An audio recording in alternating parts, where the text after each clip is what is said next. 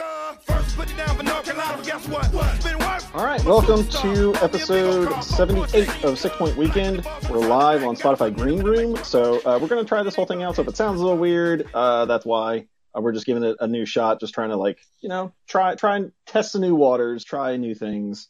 Plus, I'm just getting tired of Zoom. I don't know about y'all. I'm getting so tired of Zoom because we've been doing all of our episodes from Zoom for the past year and 4 or 5 months. Although, to be fair, we haven't maybe done less than 10 episodes in a year and a half. But yeah, so anyway, slackers. We're a bunch of slackers over here. Bunch of slackers. So anyways, I'm Chuck Evans, of course. Along with me is Dave Warner. Yo. And Ebony Christmas. How you doing, Ebony? Hey, I'm pretty good. Excellent. Chilling. So yeah, we're gonna run through NCFC first, and then we're gonna talk Courage, because NCFC deserves a little moment in the sun, even though the Courage were the ones that most recently played and played well. But yeah, before we do all of that, Ebony, who brings us here today? We're brought to you by Tasty Beverage Company right here in downtown Raleigh, who will have the new USA beer from Harpoon Brewery. Yes. All the supporters are very excited, so big ups to Johnny for making that happen for us. Thank you, Johnny. We're also brought to you by the London Bridge Pub right here in downtown Raleigh. They have on all the Euro games. They have on Copa America. They will have on the Olympics, pending times. And they will have on World Cup qualifiers and all the friendlies for every soccer game you ever need. So check them out right here in downtown Raleigh, London Bridge Pub. How big was the party there today after that England-Germany game? Oh, man. We're not doing the football's coming home. We're not. We all know what's going to happen. They're probably going to lose to Ukraine, and because that'd be hilarious. Because that would be peak Three Lions, I believe. Yeah, absolutely. It's going to happen. Go ahead and mark it down in your calendars, y'all. Awesome. So thank you very much, Ebony, for that. Let's talk NCFC. Man, it's been a hot minute since we talked NCFC. So there's been at least 6-7 games. Shit. We have not podcasted in a while. Our last podcast was May 12th, for those of you counting, over a month and a half ago. Yeah. So rattling off the last game since we recorded, we lost to Forward Madison in the last minute. Drew against the Kickers, which was our first point of the season, and at that point we were all like, okay, we're gonna do fine. Okay. We actually got a clean sheet in that one as well. So far, our only clean sheet. Yeah, yes. We lost a heartbreaker against FC Tucson. Lost against Fort Lauderdale 2-1. These are all 2-1 results, by the way, of course. Greenville lost to Greenville 2-1. That was the infamous Jake McGuire kick into the stands after full time, which landed him a suspension. Which when the next game was Chattanooga, we lost 3-2. Are we sensing a pattern here? We're losing, but we're only losing by 1 goal. We're not getting blown out in the traditional sense of being blown out. And then after that, we finally got our first win of the season. Yay! Against the Richmond Kickers. And how much does it suck to be the Richmond Kickers fans to, and Ebony, you probably have a better pulse on the Richmond fans, because I know you do another podcast with them. Yes. I don't know how they're feeling the fact that they've dropped points against by far the worst team in the league. And the fact that they're the only team that has dropped points. Yeah, the only. Against NCFC, yes. I mean, I would feel some type of way, but apparently it wasn't great. They didn't come up to the tailgate after the game, which sucks because, it's fun to have away support. Yeah. So I wanted to use this new platform because I wanted everyone to take this new change as a reset, Yeah. We dropped down a league. We didn't know what was coming in. We looked like hot garbage for a lot of the first part of the season. But then you have a lot of injuries to a lot of veterans. So you have a lot of young players coming in and they're trying, and it felt like everything was just going from bad to worse. But then we had to say, wait, these are young kids. This is the reset we needed. And that 2-1 win versus the Kickers was the reset and the tide. Like, I wouldn't say the full tide changing, but it was definitely like helpful. Yeah. You know? Like we start a 15-year-old against Chattanooga and in goal. Almost pulled it out. I mean, we kind of lost steam at the end there, but which I understand because again, there was a 15-year-old and a 16-year-old on the field. and they actually were probably both players of the game for us, Cole Frame getting the goal. It's unreal, the amount of injuries, suspensions, delays, Martina was supposed to be here. Well, in an ideal world, he would have been here much sooner, but, because of visa issues and COVID issues. Same thing with Pekka. I think, he came in very, very late. I think he came in like a week before the season even started. So he hadn't even had time to like gel and train with all the guys. Just at least I can at least say that we didn't leave it to the last minute necessarily for our core group of players. We kind of knew who we were going to get kind of going in. But it's, and players like Thorne Simpson coming in, which is a great name. Josh Cohen really hasn't we're not seeing the full effect of Josh Cohen like we kind of saw with him at FC Tucson last year. I was really excited about that signing, but he just hasn't, maybe he's not showing up on the stat sheet, and maybe he's kind of doing some of the dirty work on the wing, but I was hoping for at least a goal or two since he was their leading goal scorer last year. Some good, some positives, right? Obviously, we have 4 points now. We're still bottom of the league. The next closest team is FC Tucson, and they have 9 points. So we got a ways to go. I will say this though, we have 4 points through 8 games. Now, for my sins, I'm a casual Tottenham fan.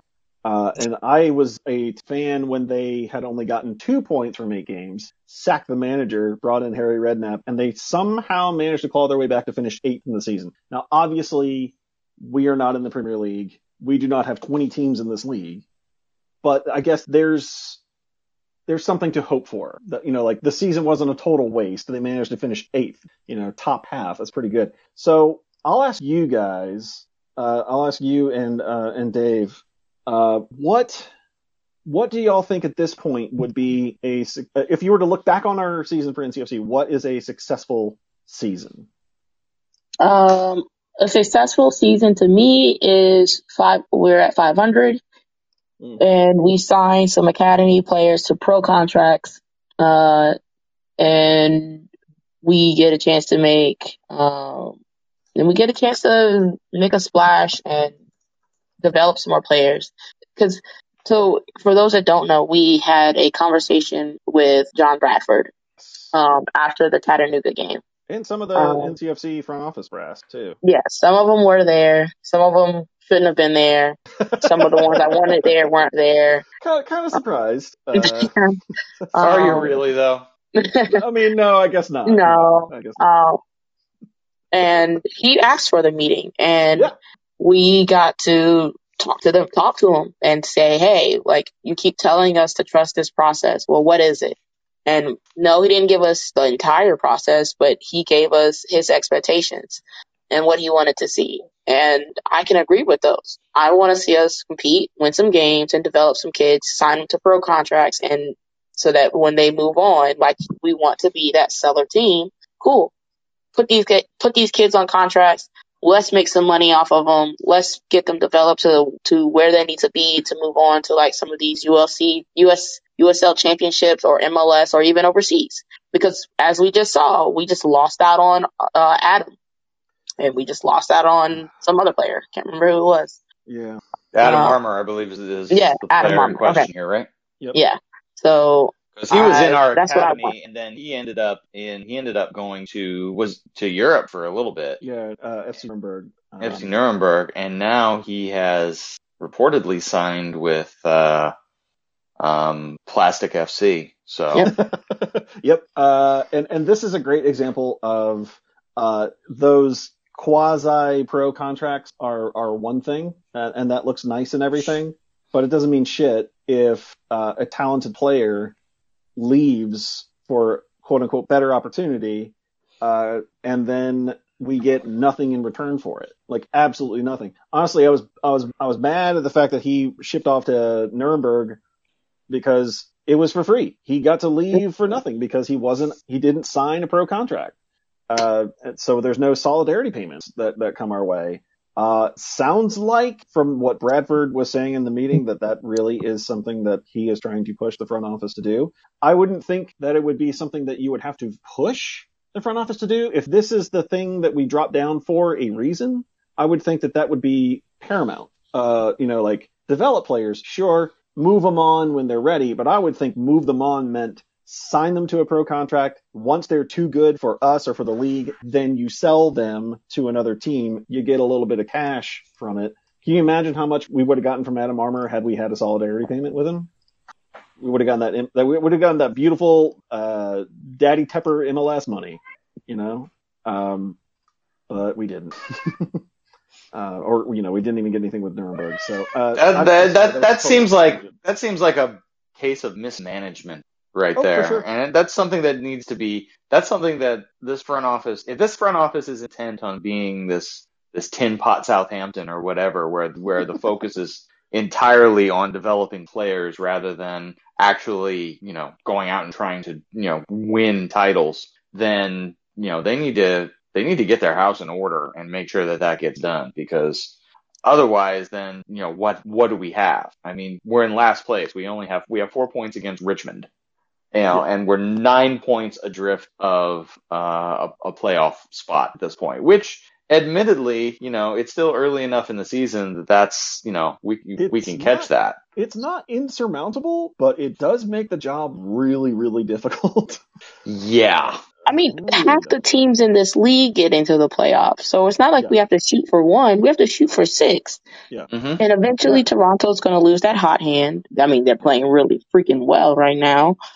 Very surprised by that. I was told we were going to walk through those games, and that's not what I'm seeing. Tucson is a wild card. We just need some of these teams that are known to be bad to go back to that. Yeah. And our players to finally start meshing, which it looks like they are. Well, it would also help. The Kickers game was one of the best games I've seen them play. It would also help if Nazmi Al-Badawi came back pretty soon, because it seems like we could really use a little bit more veteran presence in that midfield. Oh, for sure. And speaking with John Bradford in that meeting, was it last week, that he actually reminded us of that a little bit, that so many players were late getting in or injured or suspended in case of Jake McGuire, that the plan was supposed to have a good mix of veteran talent, young talent that's had some experience, and then some 15-year-olds. But then everything just kind of got hinky, and then we had to start some of these guys that are 18, 19, 16, 15, and kind of have to bite the bullet on that. So it sounds like our team is getting healthy again. I'm hopeful. I mean, God, I don't know how much Nas can do right now, given the fact that he's not going to be match fit for a month maybe from now. But purely just having him on the field, even if he's only good for 60 minutes, I'll take it.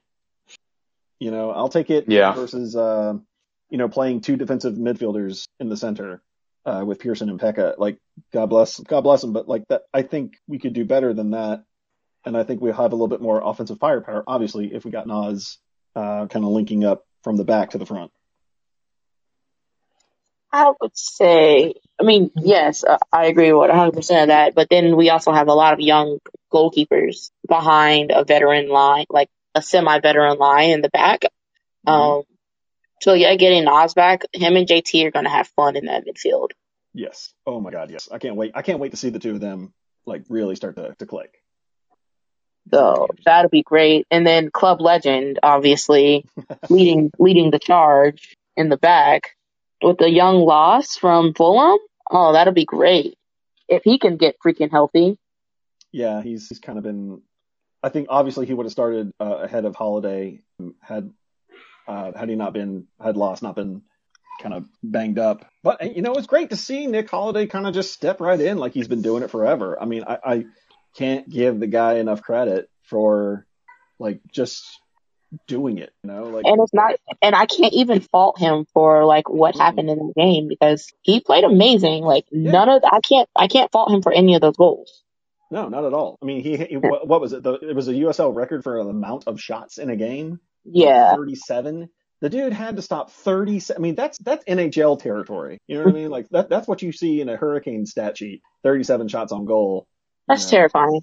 Yeah. You're like, if you're 15, he managed to power all the way through that. Like, man, what a way to be baptized by fire, essentially. But man, that's essentially. Isn't that what didn't Tim Howard have a game like that where I forget who it was that actually peppered his goal and he ended up with like 28 saves or something ridiculous like that? The Belgium. Did he really hit us with the Belgium game? Yeah. No, I'm just talking about the number of shots that Belgium got off in that game, it was just shot after shot after shot. It's like, what's wrong with the back line that they're that they're allowing this to happen? Yeah, it was a back line with Jermaine Jones. Yeah. Oh, yeah. Well, there you go. There you go. Say no more. So Ebony, you were kind of speaking about the defense in front of the goalie, like no matter who the goalie is. Here's who we have on defense. Purely from a perspective of they have played USL minutes as a professional before this season. The only people that can say that they have let me see. I think Malik Hamilton. Where did he come from? I always get him in because they both have Malik. I can't even say their names right. Mbaye and Hamilton. I'm trying to remember who's coming from where. Was Hamilton the one that came from Clemson? Oh, I could not tell you that answer. No, I'm sorry. He came from Toronto. He came from Toronto FC too. We do our research on the fly here. So yes, we do. So I think Mbaye came from Clemson. But regardless, okay, so if we're going to count, let's just go ahead and count them. Hamilton, Mbaye, and Nelson Flores are the only guys in the back line that have played any sort of legitimate pro minutes in some capacity in the past before this season. Max Flick, club legend, never played a game in the pros. Nelson Martinez never played a game in the pros. Britton Fisher, Colin McCamey never played. Parker O'Farrell. Jermaine Martinez is a great veteran player. Plays for Curacao, played in a Gold Cup match, but he's never played in the USL. So we have a lot of inexperience in the back, and I think that's you can kind of see the correlation between the inexperience and giving up the goals. We've like we said at the beginning, we only have one clean sheet. And if you look at the game, or if you watch the highlights of that Richmond game, it was very easy. That could have gone 1-1, 2-2, 2-1 either side. It was kind of crazy that it only ended 0-0. So it counts. The first one, yeah, it counts. But I kind of, sometimes over the course of a season, you just kind of accidentally get a win, or you kind of squeak by and kind of go, woof, well, you didn't deserve that one. So you take all that into consideration. We never really talked about this at the beginning of the season because, let's be real. We had kind of pie in the sky, giant aspirations. We got a lot of talent. They're going to do really well. We're starting fresh, new blood, new coach, new mindset. Here we go. And we just didn't really consider when you stop and look at the roster. What we had. Yeah. And then we lost 5 in a row. Yeah. Right.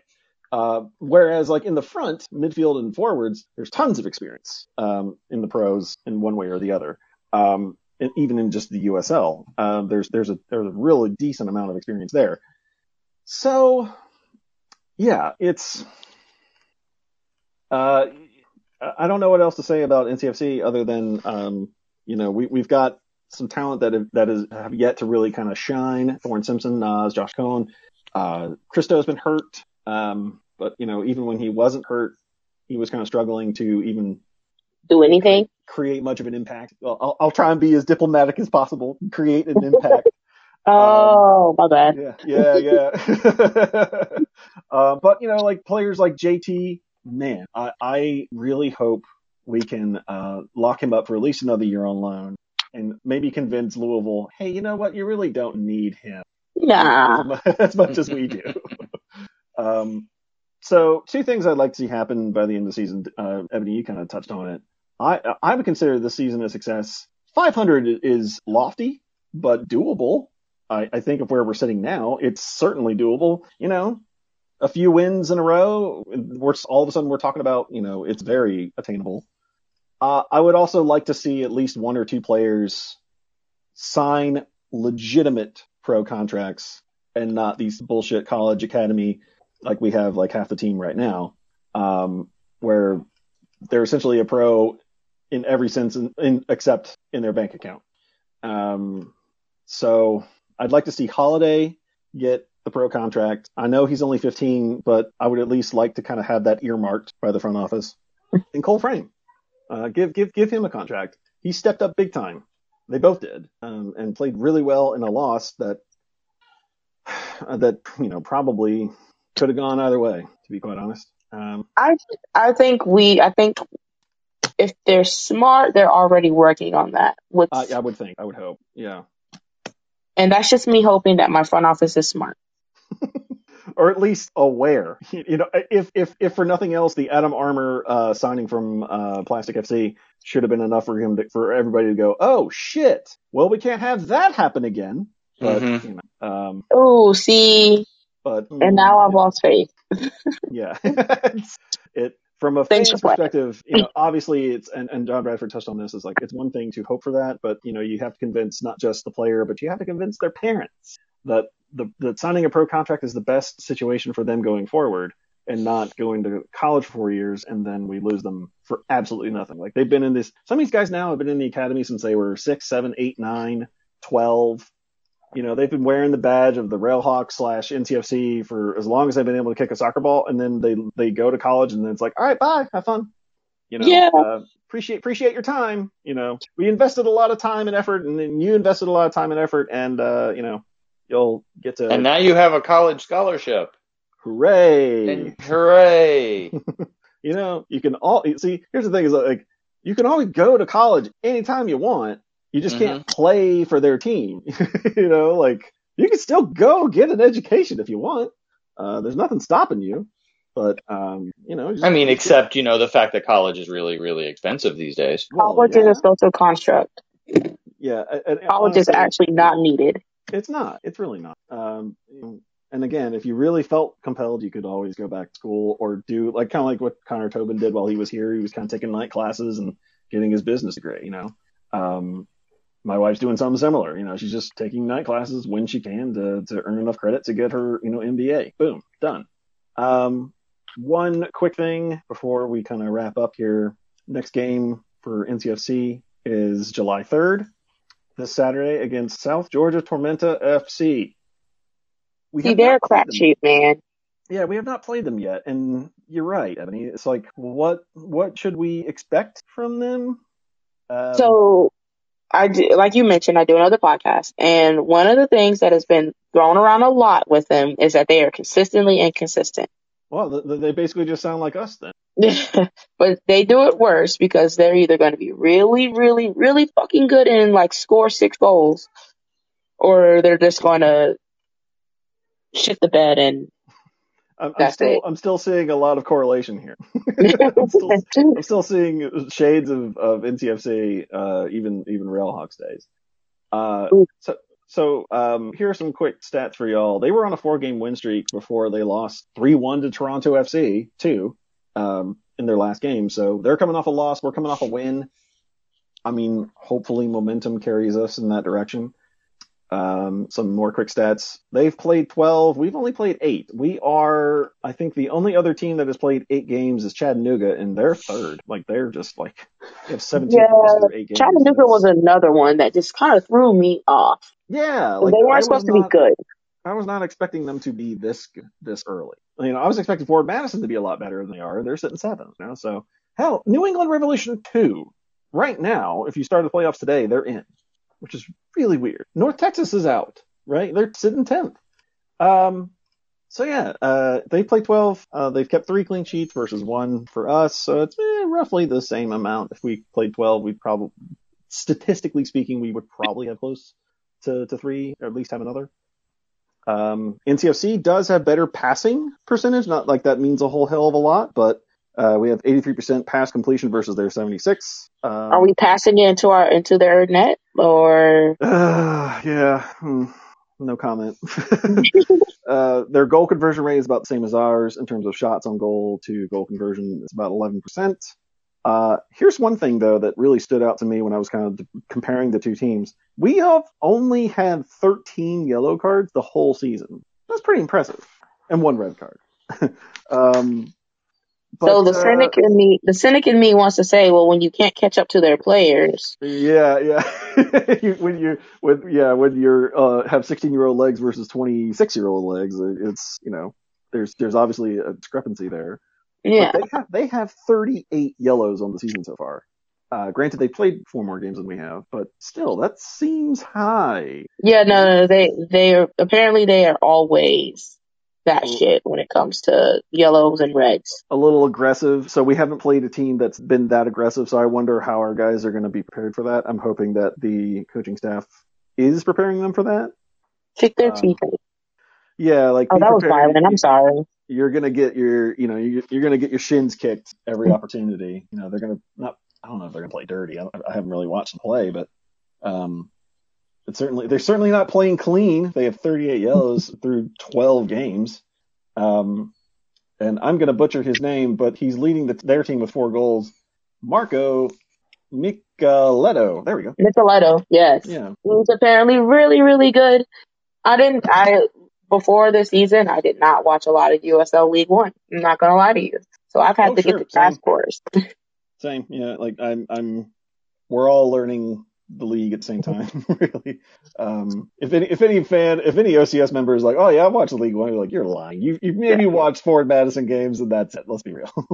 So the player I'm looking out for, hoping, crossing fingers that he's actually able to start or at least come off the bench, is Nas, because he posted on his Instagram that he's all smiles because he's ready to play again, which it's kind of crazy that 8 games in, we've kind of forgotten that he's part of this team because he just hasn't featured yet. So player to watch, Nas Abadawi. Other than that, JT, obviously. He's fantastic. JT's player of the season right now. Yeah. 100%. Like Micic is getting goals for us, in the sense that he has 3? 2. I think he's leading goal scorer with 2. But JT is just, I don't know. I like to watch him play. I don't know if I can say that about any other player on the team right now. Like when he has the ball, I'm excited to see what he's going to do. So yeah, I think JT's early season player of the year for us right now. So y'all got anything else about NCFC before we take a little break? I hope they go and win a damn game. Another game. Yeah, another one. Yes, more wins. We need more wins. Get back into the thick of this league, and let's onward and upward, because there's no other way to go. Right? Yeah, exactly right, Dave. It's like this is the moment where you're like, promotion and relegation. We really don't need that, huh? We really don't need that. We can wait. No. I can wait. Yeah, sure. Yeah. No, agreed. So a win, honestly, a point this weekend, since it's on the road. I'd be totally happy with that. But a win would be sweet. Get a little win streak going. Get a little more confidence in our young guys, and leave Georgia with 3 points would be ideal. And a clean sheet. Fuck it. Yeah. Let's dream big. A win and a clean sheet, and more than won by more than 2 goals. Or by more than a goal. I'm gonna call it now. 2-0. 2-0 win for the Dead Whales. Wow. That's sure. Why not? Ambitious. Somebody has to be optimistic, and I guess that's always been you, Chuck. It's always been me. Yeah, it has always been you. I just like to hope the best, but I always prepare for the worst. All right, well, we're going to take a break, and then we're going to come back and talk courage. Boy, speaking of teams with win streaks. Shoo! Yeah, we're going to get into that, and we'll be right back.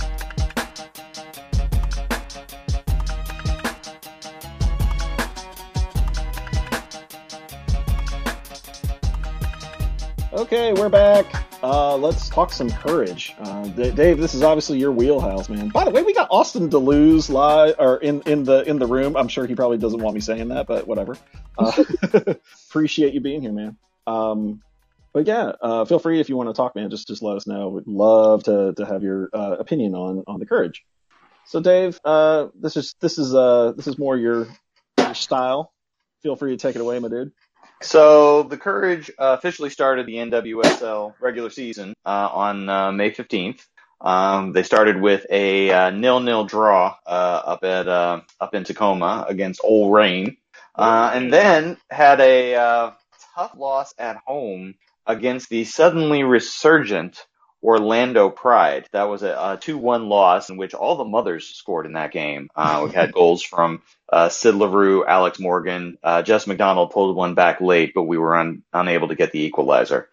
We then turned around and chose violence against Racing Louisville, basically getting a 5-0 win against them. Followed that up with a trip to Chicago, which resulted in a 1-0 loss and a large number of rage subs in that match. It's like Paul Riley pulled Denise O'Sullivan like around the 60th minute, and it's like, okay, he's not happy with how this goes. And it was a disappointing game, but not a surprising one, considering our regular season record against Chicago is 1 win, 3 draws, and 6 losses.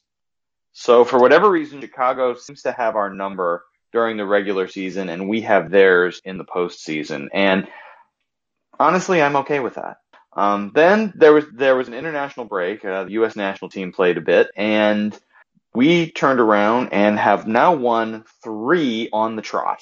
Got a 2-1 win at home against Ole Reign. Went to Louisville midweek, got a 2-0 win up there. Lynn Williams with 2 goals, and then finished off a joyous Portland Hate Week with a win over Portland, 2-0. Lynn Williams with 2 more goals. She is now leading the league with 5 goals. So after a sluggish start, we are now in second place in the NWSL with a game in hand behind leaders Orlando, whom we now play on July 4th.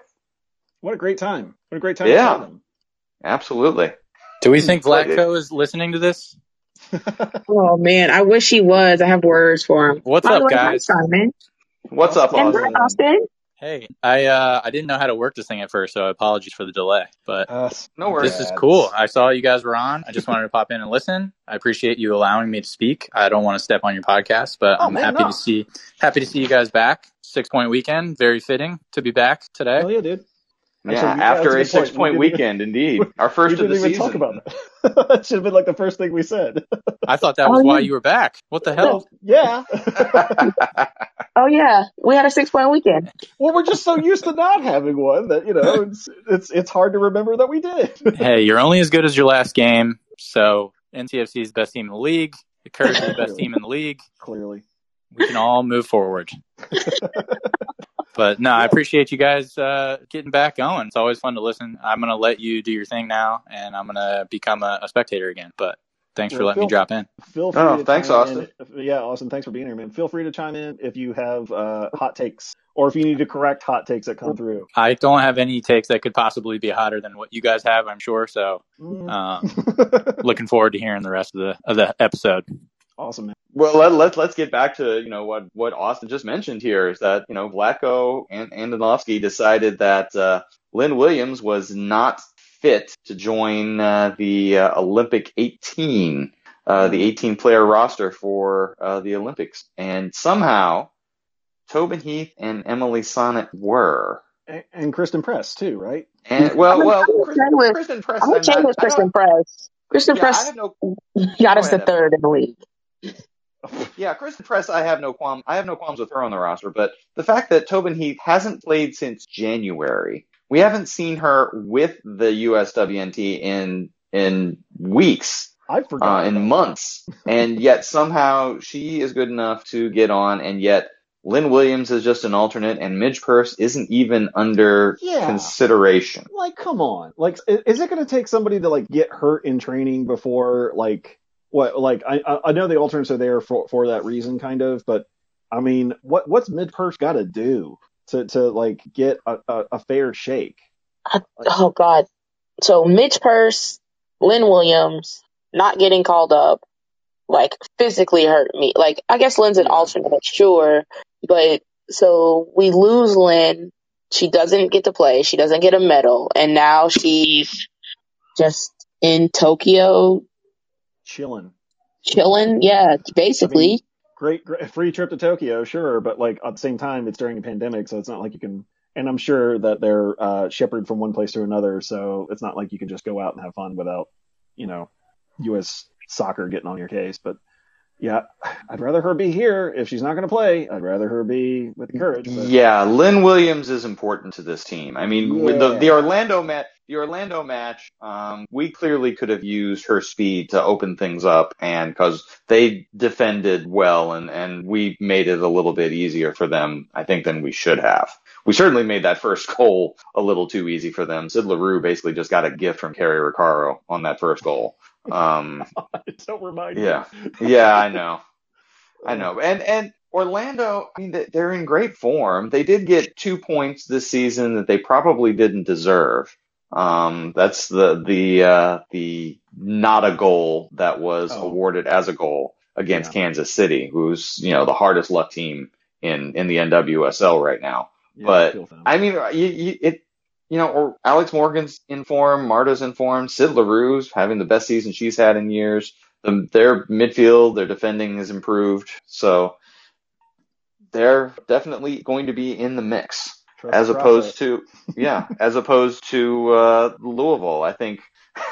I mean, I'm only saying that because we've now beaten them twice by a combined score of 7-0. But they're an expansion team. I mean, they're going to have better days, and they've certainly had better days against other teams. In fact, I think didn't they just beat Chicago? You might believe be right, I think they just had a 1-0 win. I remember looking at the result and going, well, why the fuck can't we do that? Yeah. Oh, because it's not the postseason, obviously. Right.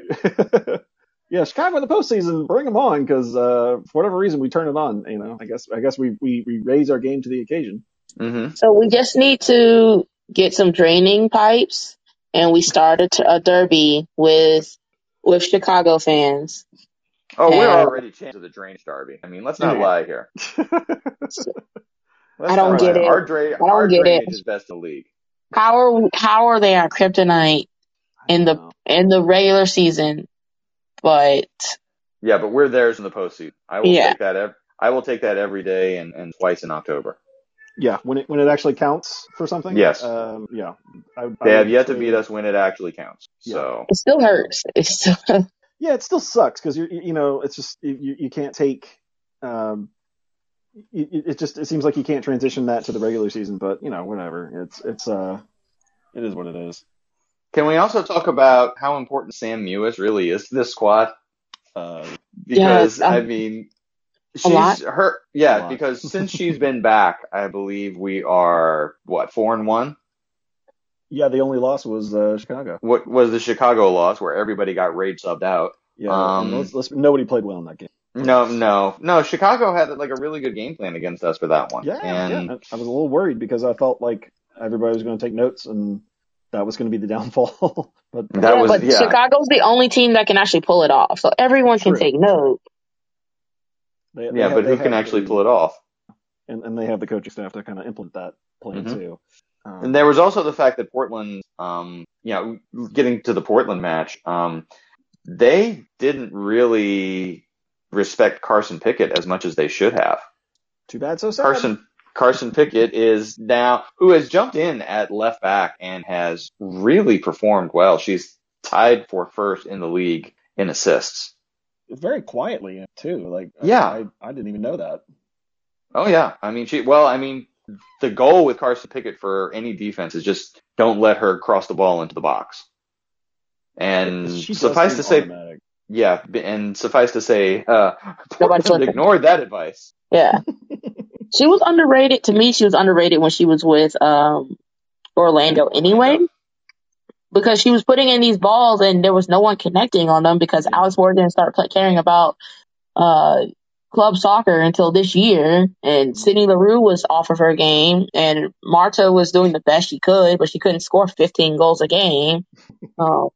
So it was always like, oh, well, they're not getting the service. I'm like, well, yes, they are. They're just not finishing them. Yeah. And to let her go for as little as they did, it's kind of shocking. Yeah, I don't even remember what the trade was for, what we gave up. It was just like a draft pick, wasn't it?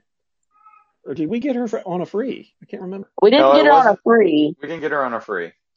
All right, y'all keep talking. I'm going to figure out what we actually had to give up to get Carson Pickett. So I have to go back in the news. We gave up a player. Which player? I can't remember. We gave up the rights to Jody Taylor. There we go. Basically, Jody Taylor's. We got Jody Taylor's rights from OL Reign in the Taylor Smith trade. Oh, Jesus. Okay. Boy, and it's funny. Yes, it was a free. I'm sorry. Yeah, and it's funny because when Taylor Smith arrived, we were all excited, like, oh wow, she could have an immediate impact here, and we have not seen much of her yet. Now, I imagine that's going to change once the Olympic period starts, which it doesn't start till the next game. Am I right about that, Ebony? Like, we're still going to have, all of our Olympic players are gone. Are we still going to have full rosters for the July 4th match, or are all the Olympic players gone for that one? No, I know the USA Olympic players are gone. I don't know when Debinha and Abby leave. Because I haven't seen, I honestly haven't been watching along that well with. They alluded to it on the broadcast that Ursig and Lynn would be leaving. They would still and Debinha. They said that they would still be around after the U.S. players had left, but they were not specific on what that meant. I think they were just being cautious to say like they're going to be in at the next game. They're going to be playing the next game. So I don't see that happening. I don't know. I could be wrong though. I hope I'm wrong. I hope you're wrong too, because I think it would be much more fun to see those two teams with full lineups play against each other. Yeah, I agree. Well, I don't think we're gonna see Alex Morgan's going. Who from Orlando got called up for the Olympics? For the USA? Say what? For the USA? Or I guess just in general, but I mean. Well, we know Alex Morgan got called up for USA, and Marta, I believe, got called up for Brazil. Right. Obviously. Yes. Yeah. Did Allie Riley get called up for New Zealand? I think she did. So that's 3 players. We're doing our research on the fly here once again. Doing it again. Yep. So it is Morgan, Marta, Allie Riley going to New Zealand, Erin McLeod going to Canada as. I always forget about Erin McLeod. I didn't. Yeah. She's still playing. She's still taking up a roster spot for some reason. Yeah. She's going as an alternate for Canada. Okay. So Sheridan's their number 1 then. Okay, cool. I mean, what are you gonna do, Canada now? Beggars can't be choosers, I guess. So they got 4 players going. But Cindy LaRue will still be there. So she's on a scoring tear, so I'm kind of afraid of her. Yeah. Although surprisingly, we rewind 2-ish weeks ago. We were talking. Everybody was talking about, because this always happens every year, of Lynn Williams. A lot of opportunities, a lot of chances, but she doesn't convert. La la la la. And now she's the league leader in goals, just like that. So she has 4 goals in 4 games, but she doesn't convert. Okay. Right, exactly. Well, there's always one that you kind of go like. There's always one instance in every Courage game where you go, Lynn, why? But then, of course, she always redeems herself. So, you take the good with that. Because she creates that many chances. Exactly. For herself. She creates that many chances for herself and creates a few for her teammates as well. So, even if she doesn't convert them all, got to keep her in there, because you never know when she will. Exactly. And eventually she will. So what do we think our lineups for the Olympic period are going to look like? You're definitely going to see Hamilton start more. Definitely going to see, for one, probably Ryan Williams, Recaro. Caldwell's staying because they didn't make the Olympics. Right, so that's Caldwell and O'Sullivan, yeah.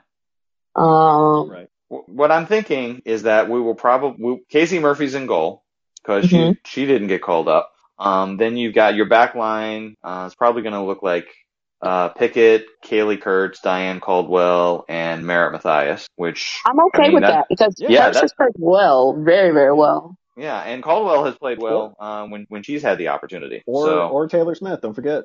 That's right. Well, Taylor Smith's going to be an option at fullback. I think she might be even more of an option up top for us because we're going to be a little bit thinner up top. I mean, and you look at the defensive midfield. You have Denise O'Sullivan and Haz James, who started at Louisville and played exceptionally well. I think. Oh, she was so great. She was so great. I think that was she's a really good signing for us. That tackle in the open field again. Was it Lauren Millay that she got the tackle on? Like she was kind of breaking and she just, not only did she catch up to her, come at her from the side and get all ball. It was like one of the most clean, like textbook tackles I think I've seen in a long time, men's or women's sport. It was like, if that's what we're getting with Haz, I'm so excited. Yeah, I'm in. Yeah, when she gets and Lauren Millay wanted it in that game too. I mean, she was gunning for a goal really hard in that game. Talk about a player I still wish we had, but I know she was so good. Like she has such a high ceiling, Lauren Millay. Yes, but she'll do well in Louisville, I think. Once they so as far as our attacking players during the Olympic period, obviously McDonald and Hamilton are going to start up top. Yes. I'm thinking we'll probably see Havana Salon, who's also been playing well for us. Oh, she's been great in midfield. Yeah, she's been fantastic too. And probably Haley Mace starting, and who got those 2 goals against Louisville. Mm-hmm. So I think we'll probably see more of what she can do in that attacking mid role. It's probably a good thing she's there rather than at the 6. Yeah, because she started at the 6 against OL Reign, and that was not for her. It was like it was like, I'm going to make a reference to a movie older than Ebony here. You remember like the very first time we saw Nuke LaLoosh in Bull Durham, he had like 18 wild pitches and 18 strikeouts. I think that was the stat. It was like for everything that Haley Mace did that was amazing, she did at least one thing that was like, Haley, girl, what are you doing? Yeah, head scratching. Yeah, it was like, it was 50-50. It was like she was going to do something incredible or she was going to do something ugly. Less than ideal. It's less than ideal. Yeah. She has kind of a weird combination of raw ability, but a focus or discipline issue. Like I'm not trying to rag on her because I think she's phenomenal. I think she can do really, really well in a Paul Rowley system.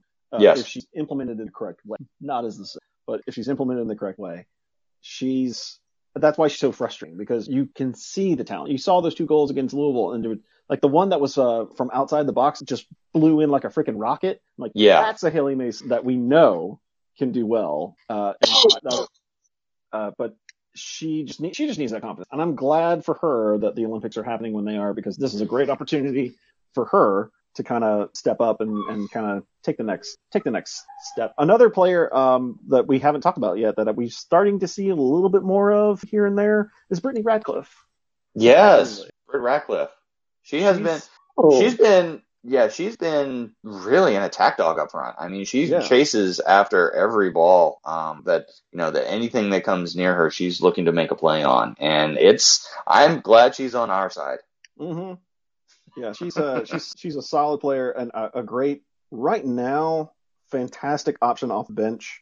Subbing on for, at least for the Olympics for McDonald or for Hamilton. It's almost like for like in some cases because she has such a great motor that from what I've seen. Well, and that's going to help a lot during the Olympic period because you want to be able to give McDonald and Hamilton a little bit of a breather if they need one. And having someone like Radcliffe on the bench is going to be really helpful. I mean, McDonald's played. I mean, she hasn't played every single minute, but it feels like she has. I mean, she just does so much work. You just kind of feel like, okay. Yeah. She plays everywhere on the field, too. She's way out in the wing. She's in the except for defense. She tracks back sometimes, though. She tracks back, but we're not just going to stick her back there. No. We've learned our lesson. We've learned that does not work. Yeah. Oh, also, one thing I want to say that I've noticed this season that is different than all previous seasons. What's one thing about Paul Riley's system that always has been a little bit frustrating? It's not necessarily a system thing, but Paul Riley. Is it the short corners? It's something similar to that. It's these set piece designs, right? They're always like in the past seasons, they've always been like overly flashy, overly complicated. Like you see what we're trying to do, but we never execute it quite right. It seems like he's kind of slimmed that down and just kind of. There's still a little misdirection or still some funky stuff in there, but it's a lot more simplified. Have y'all noticed that? At least from the games that I've watched, that whenever we've had a free kick that's in a legitimate opportunity zone, we're not fucking around with it as much as we used to. Yeah. Not to mention, I think we're putting a lot more corners, a lot more corner kicks into the box, and we're not trying to do anything short if we don't have to. And that might just be the result of having someone like Carson Pickett here who can deliver those corners. Yeah. And having someone like Sam Ewis on the other end too. Exactly. It helps when you have a 6'4" person in the box. Two of them actually. Lynn Williams has been heading the ball in lately, so true. She's just as much a threat. Although some of the goals that she's had, I'm just like, why have y'all not marked her? Like at least one of the goals against Louisville, she was wide open. Like she could have just breathed on the ball and it would have gone in. Like it was kind of ridiculous. But like you said, Dave, that's a telltale sign that is a expansion team that's just trying to figure themselves out. Louisville will have their days, but I'm not expecting them to make a serious run at the playoffs. But they could prove me wrong. We'll see. Yeah, the NWSL is a weird league. I think what you wrote here that the gap between first and seventh is only 5 points. Yeah, we still got a long way to go. There's a lot of games that have to be played before this league separates and the cream really rises to the top. And speaking like we were talking about USL League One, where like half the league goes into the playoffs. Remember this year NWSL has a slightly different playoff system than That's right. It's a 16 playoff this year, isn't it? Yeah. And the first two teams get byes. Get a bye and home field advantage automatically. Yeah. Do we finally get our home field advantage? Be important this year. Say what? We finally get our home field advantage back? Yeah, right. Or we could finally maybe hopefully break the curse of whenever we've hosted a quarterfinal or semifinal, whatever. It's always been disrupted somehow, or it's not been ideal weather, or it seems that we've kind of always been cursed with an awkward semifinal or an awkward quarterfinal where it's on a weird day or a weird time or weird weather, like the whole drainage thing being an issue a couple of years ago. I was just thankful that the NWSL final in 2019 was like perfect in every sense of the word. Perfect day, perfect weather, perfect result. Indeed. Long may it continue. Speaking of perfect results, we really haven't gotten into the Portland game here, have we? No, we haven't. We beat the Thorns.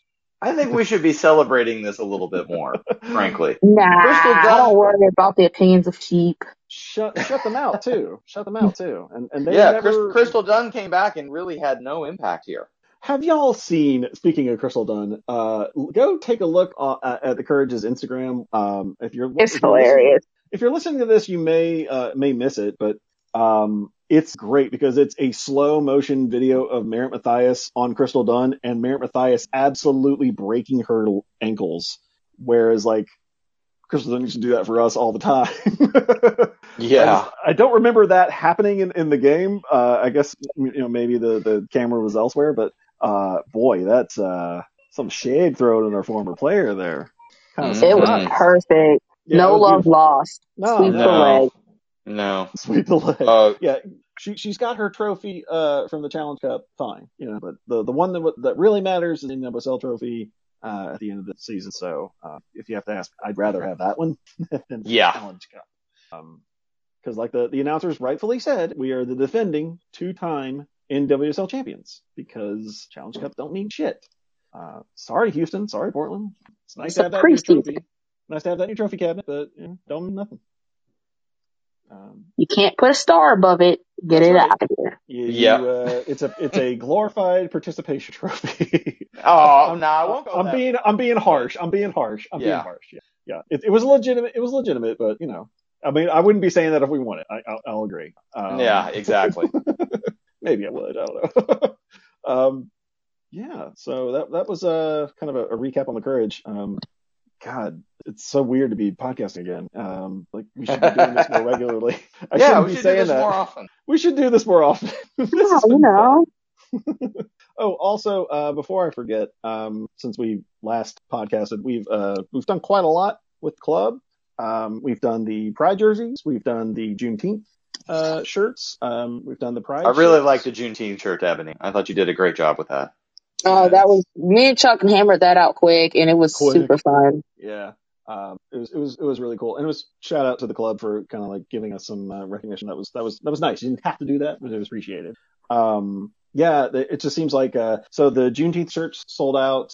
We sold a whole bunch of the Pride jerseys, so much so that people are asking where they are. And Icarus is overseas, and it's COVID, so naturally the process is taking longer, but they should be here. I think, correct me if I'm wrong, Emily, I think they said the Pride jerseys would be here first or second week in July. Yes. So they're coming, and they should look super sweet. They're coming to my house, so hopefully as soon as they arrive, I will take a shot of them and share them with everybody, because Icarus does fantastic work. So I have no doubt that it will come exactly how we expected.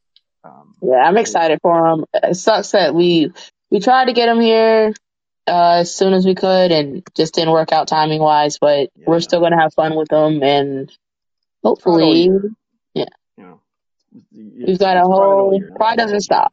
Yeah. So I think Uproar sent out a email to all the people that have bought a Pride jersey, kind of explaining the whole. And if you like them and you wanted one, sorry, we will not have any spares. Unfortunately, we kind of have to make them as we pre-sell them. But I think the club still has a lot of the Pride jersey or Pride shirts. If y'all want to grab one of those, because nope, they sold out. They sold out of those too. Oh my gosh, damn. Well, awesome. So I was gonna say go grab one of those. Even the dual one, the NCFC Encourage one. That sold out. Wow. Shout out to Erin. Erin did the damn thing. Erin's the new merch person, and she's done fantastic all season. Yeah, she's been very quick. She's been very understanding with when it comes to us, and like asking for our help with some stuff, and it's been a very good fluid situation between fans and front office in that regard. It's cool to kind of help out occasionally and see your work shared and appreciated. So yay team. Yay team. Yeah, I think we're gonna end it here on a nice positive note. Unless y'all got something else. No. Yeah, excellent. No, I'm good. Let's go and do the thing. Let's do it. Okay, Ebony, who brings us here? We're brought to you by Tasty Beverage Company right here in downtown Raleigh, who was helping supply us with the USA beer from Harpoon Brewery. Shout out to Johnny from Tasty for making it happen for us. They have everything you need, so check them out online, tastybeverageco.com. And we're brought to you by London Bridge Pub, where they will have every soccer game you could ever imagine on and ready for you to watch. They're doing it smartly, they're doing it safely, and they've got good food to go with it. So definitely check them out. That's London Bridge Pub right here in downtown Raleigh. Excellent. Thank you guys very much for sticking with us. Thanks to Austin Deleuze for kind of like popping in here and saying hi and joining us for a little bit. I saw some other people kind of coming in and out.